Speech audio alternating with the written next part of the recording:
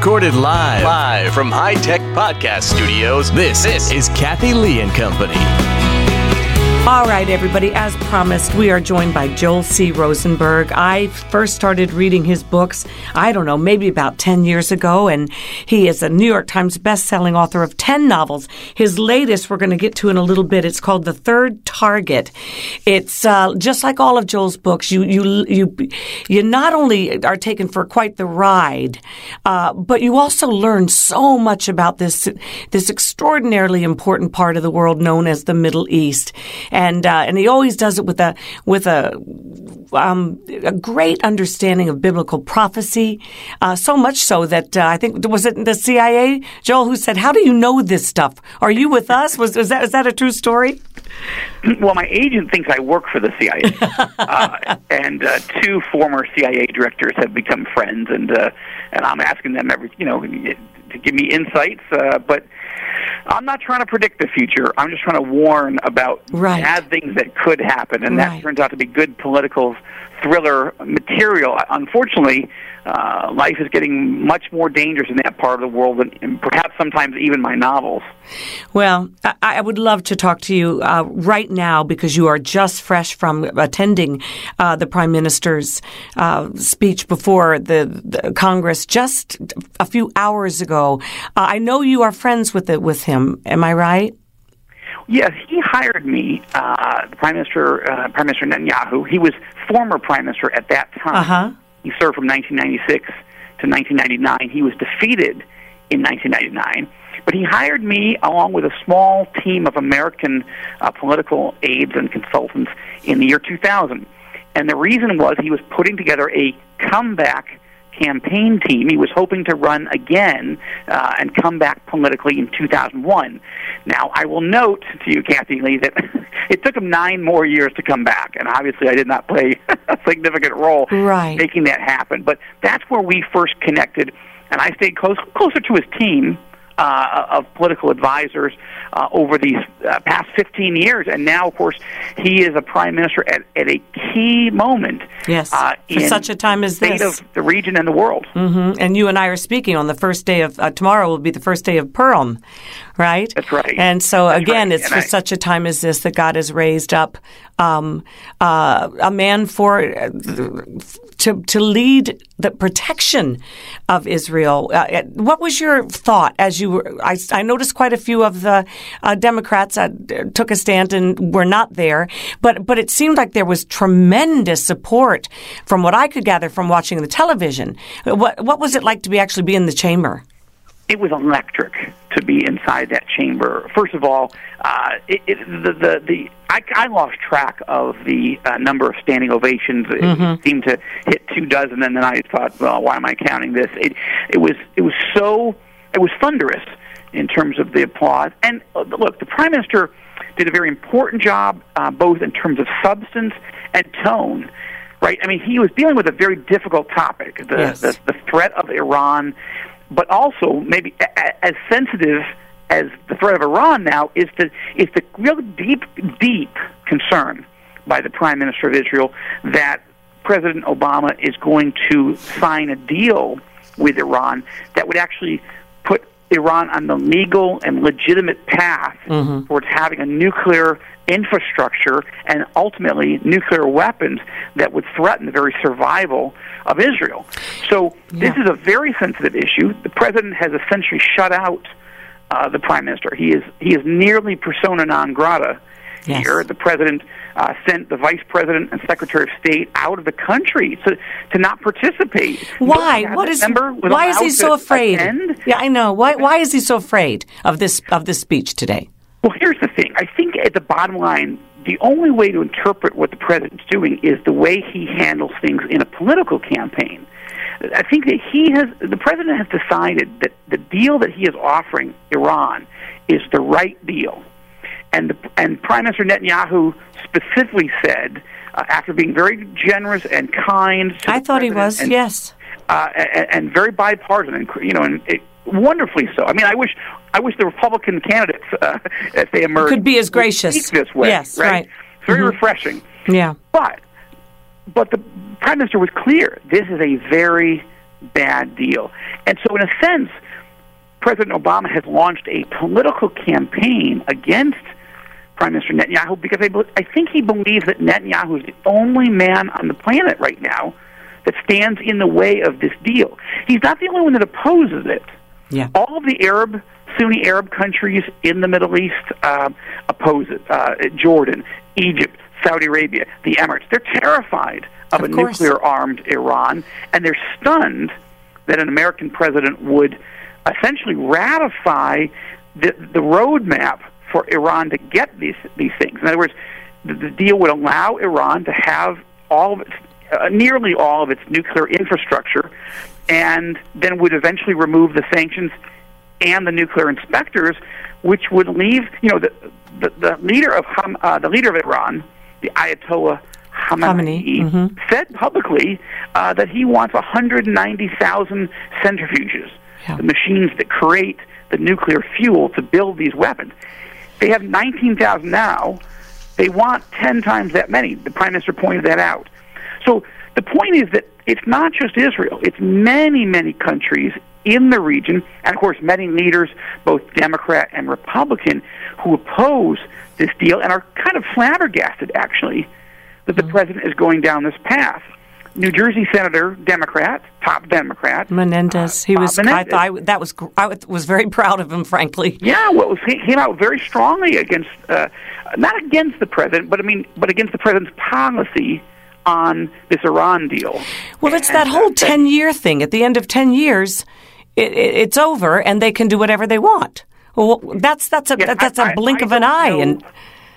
Well, the Prime Minister walked through very carefully what could be the thinking behind such a plan. Do you think that maybe the leadership in Iran will change, or they'll soften, and I think the Prime Minister made a very compelling argument that this is the worst terrorist sponsoring regime on the planet. This is in Iran, and this is a regime that has cheated and lied. It's deceived us about 2 nuclear facilities that we didn't even know about that eventually came out later. So what else do they have that we don't know? But here's the thing. I personally can't think of too many, maybe any other leader in the world right now, including any major Republican leader, who could make the case as powerfully, as compellingly, and as bipartisanly as Netanyahu did. And I think the president fears that the Prime Minister's argument could win. And I personally have to tell you, both as an evangelical Christian and Jewish on my father's side, and now a new Israeli citizen, I side with the Prime Minister on this one. Well, what I love about your books is that you do have such a great knowledge of biblical prophecy. And that's the one thing nobody's looking at in all of this. First of all, if you've read the Quran, and I know you have, it's everything about what their ideology is right in there. And yet, why do we think they're going to change at this point? You know, they're not going to get nicer.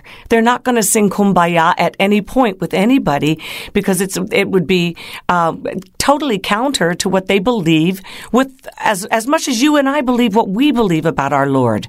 You know, they believe it, and they. But there's a distinction, Kathleen, and I know you know this, and let's make it clear to your listeners. The president is right when he says that we aren't at war with 1.5 billion Muslims. No, not at all. A threat to us, and that's a very important point. However, everybody agrees with that. The question is there something called radical Islam that does threaten us? And of course, the answer is clearly yes. And it's also in Iran's constitution. It's totally flat out stated that their purpose is to wipe Israel off the face of the earth and then spread the ideology worldwide. Well, certainly, right. The Iranian, founding documents call for jihad. That's in their interpretation of Islam, it's a violent takeover of the world. But there's more than this. It's not just radical Islam. There's something that I describe as apocalyptic Islam, and that's what the leadership of Iran is, and actually that's what the leaders of ISIS are. Yes, it's not just that they are Muslims. It's not just that they're violent, dangerous Muslims, and it's not just that they're radical terrorist Muslims. In this case, they believe the end of the world is at hand. Yes, and you have a couple of books that I would recommend on that. Which one of yours would you say? Is it The 12th Imam? Which one? That's a novel, right? A political thriller that deals with what if their so-called Islamic Messiah, known as the 12th Imam or the Mahdi, what if this person comes? What is it that Iranian leaders, not all Iranians, but what do Iranian leaders believe about the end of the world? Yeah. And I also wrote a nonfiction book called Inside the Revolution. Right, that's the one. It came out on the 30th anniversary of the Islamic Revolution in Iran. I highly recommend that. Yes, that's the one I was trying to remember the title of. Yeah. So the key is, so listen, I don't know you well, but I think you and I both, as evangelical Christians, we both have an eschatology, an end-time theology. Mm-hmm. Okay, so do they. We believe the Messiah is coming, so do they. We believe he might be coming soon, so do they. And we believe we need to live more devoutly in light of those facts, so do they. Yes. So some people say, well, we're all crazy. Well, here's the difference. Apocalyptic Islam is a photographic negative of Christian eschatology. Yes. Meaning, a lot of it is similar up to that point, but then the difference is Jesus told us to love our neighbors and love our enemies. And pray for them. He told us to try to preach the gospel and save every single person who would listen on the entire planet, and do so with love and compassion. Yes.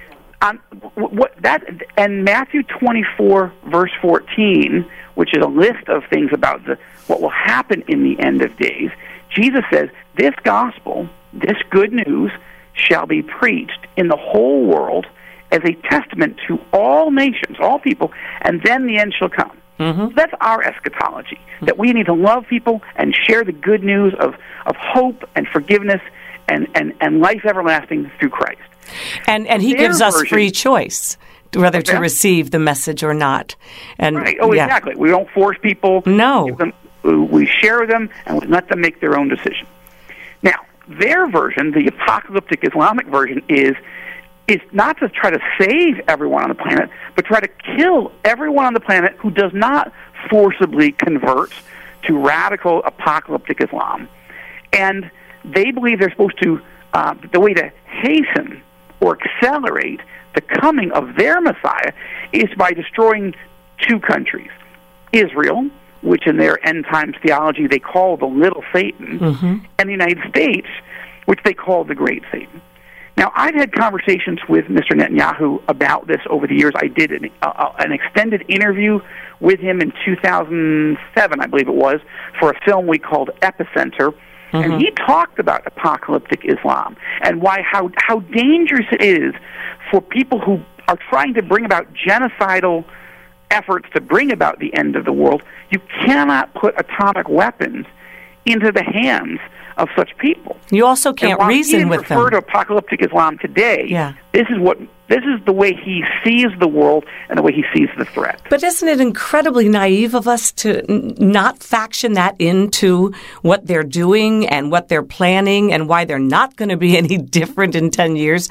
They'll be more empowered and stronger, and who knows how many other nations they would have encroached upon in the process. It's not only naive, it's dangerous if you are the leader of the free world, right? Yeah. I'm reading a book right now by Sir Martin Gilbert, who just recently passed away. He was the official biographer of Winston Churchill and probably the closest student of Churchill. He wrote a book called Churchill in the Wilderness Years, and he wrote that in the 1930s when Churchill was technically a member of Parliament, but he wasn't a member of the government. Nobody was listening to him. Nobody took him seriously. They thought he was a little bit of a joke. He's a has-been. But what did he say? He said, if you read Mein Kampf, if you read Adolf Hitler's book, if you study Nazi ideology, you can see this is a gathering storm. This is a threat that will attack and could potentially destroy Western civilization if we don't understand it and stop it early. And I think the Prime Minister was making the case today that we can see. He didn't use the term gathering storm, but he can see the threat coming. And I think most Democrats can. Most Republicans can. Many of our Arab allies in the Middle East see it. The president, for some reason, either can't or won't. And this is a very dangerous moment. This is to use the analogy, if we heard Winston Churchill today, Neville Chamberlain seems to be in the White House. Now, I say that with a belief as a Christian that God can change the heart of the leader. And I pray, I'm encouraging people to be critical of the policy, but don't be cynical about the president. Pray for him. Pray for him. Pray that he, changes his heart. I'm not asking him to change on every single topic. I have my views. He has his. But on this is dangerous for all of our friends in the Middle East. And now my wife Lynn and our boys, we're dual citizens of the United States and Israel. We live in Israel. We live 2 hours from ISIS, genocidal ISIS in Syria. We live just a few hours from Iran. But doesn't Scripture say in end times that Israel will be alone? She will be friendless in the world, completely and totally surrounded by her enemies. Unfortunately, Bible prophecy does indicate that, yes, and eventually that every nation will turn against her. But yes, at first, that she will be abandoned by all countries and very much alone when danger comes. And yet she will be protected and redeemed by the Lord himself. Indeed. God will allow Israel to be alone, feel alone, but they're not alone. He wants it ultimately to come down to just us, the Jewish people, and him, so he can show us who he is.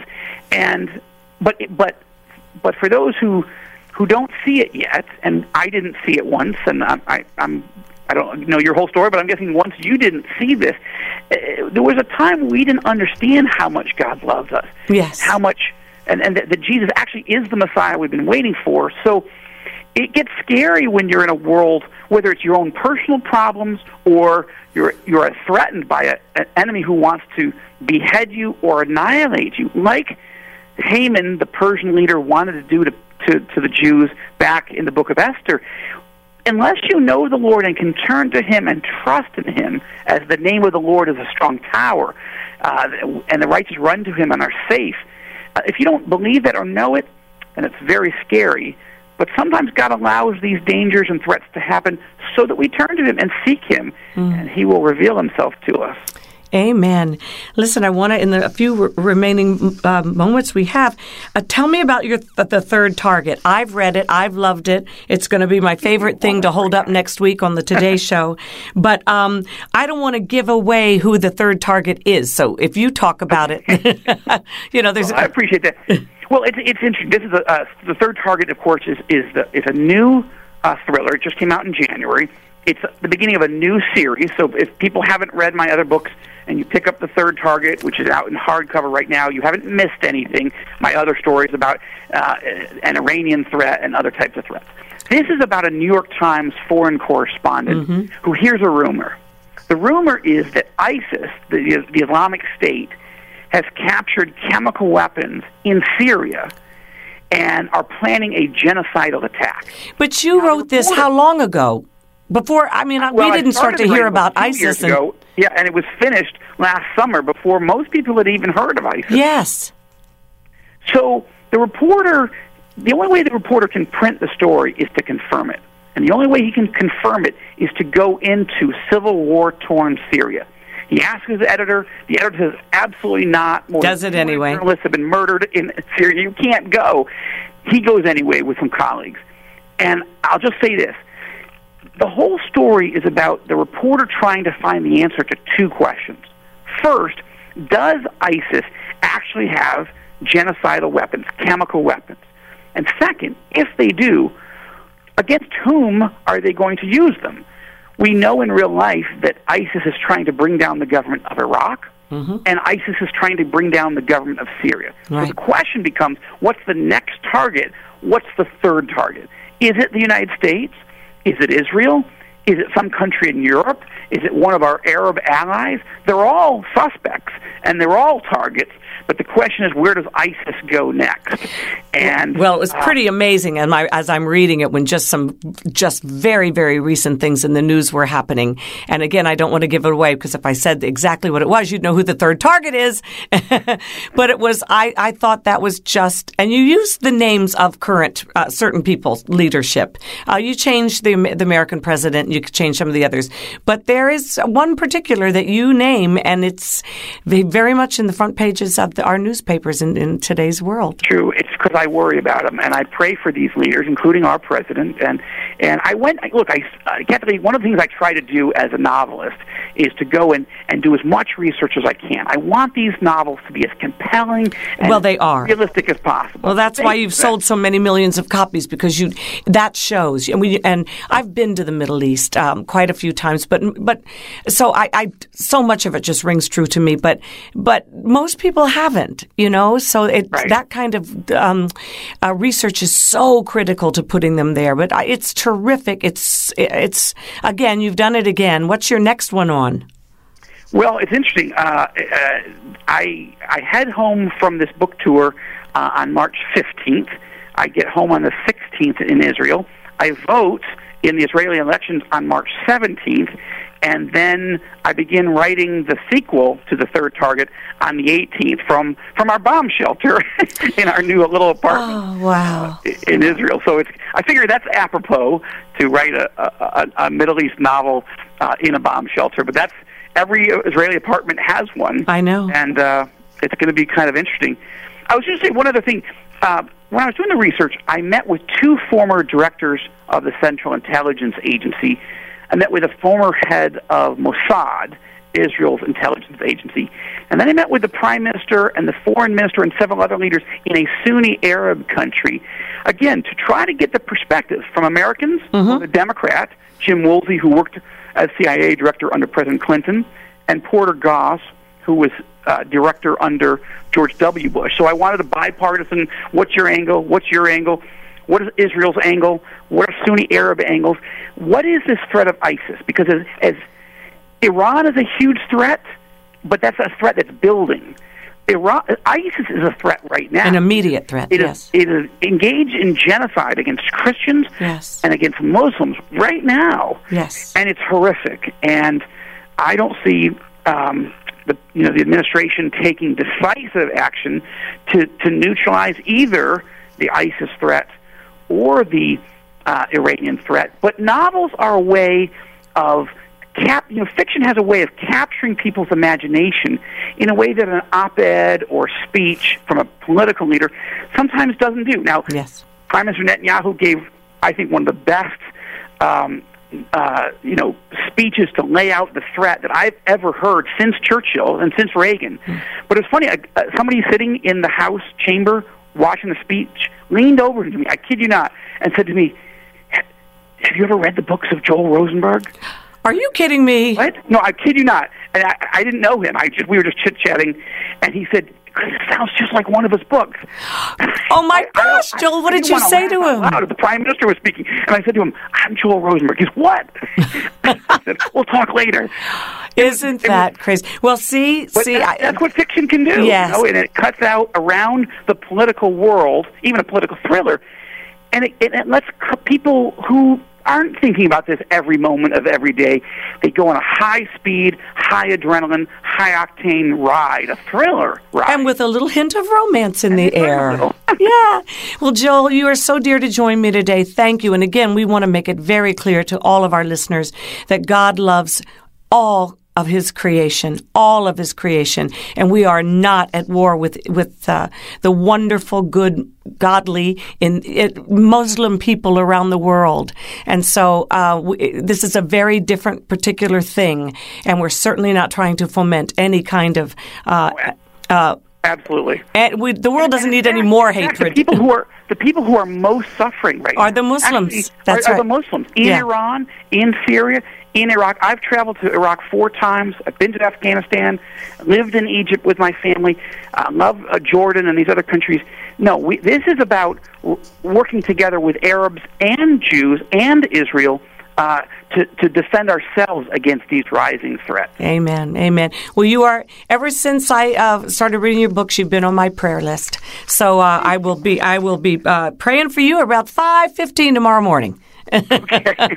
And your family. I might not be up yet, but I'll be praying for you tonight for your show tomorrow. Thank you so much, Joel. You are, again, the latest book is called The Third Target. Go on Joel C. Rosenberg, is it .com? For all the list of all of his amazing books. If you really want an insider's view of what it's like and what the Bible basically says is coming, I highly recommend all of his books. Thank you so much, Joel. God bless you. Thank you. I look forward to meeting you in person. Me and too. I really appreciate you having me on. I didn't even know you love my books, but I'm very grateful. I love them. You take care. God bless. Thank you. You too.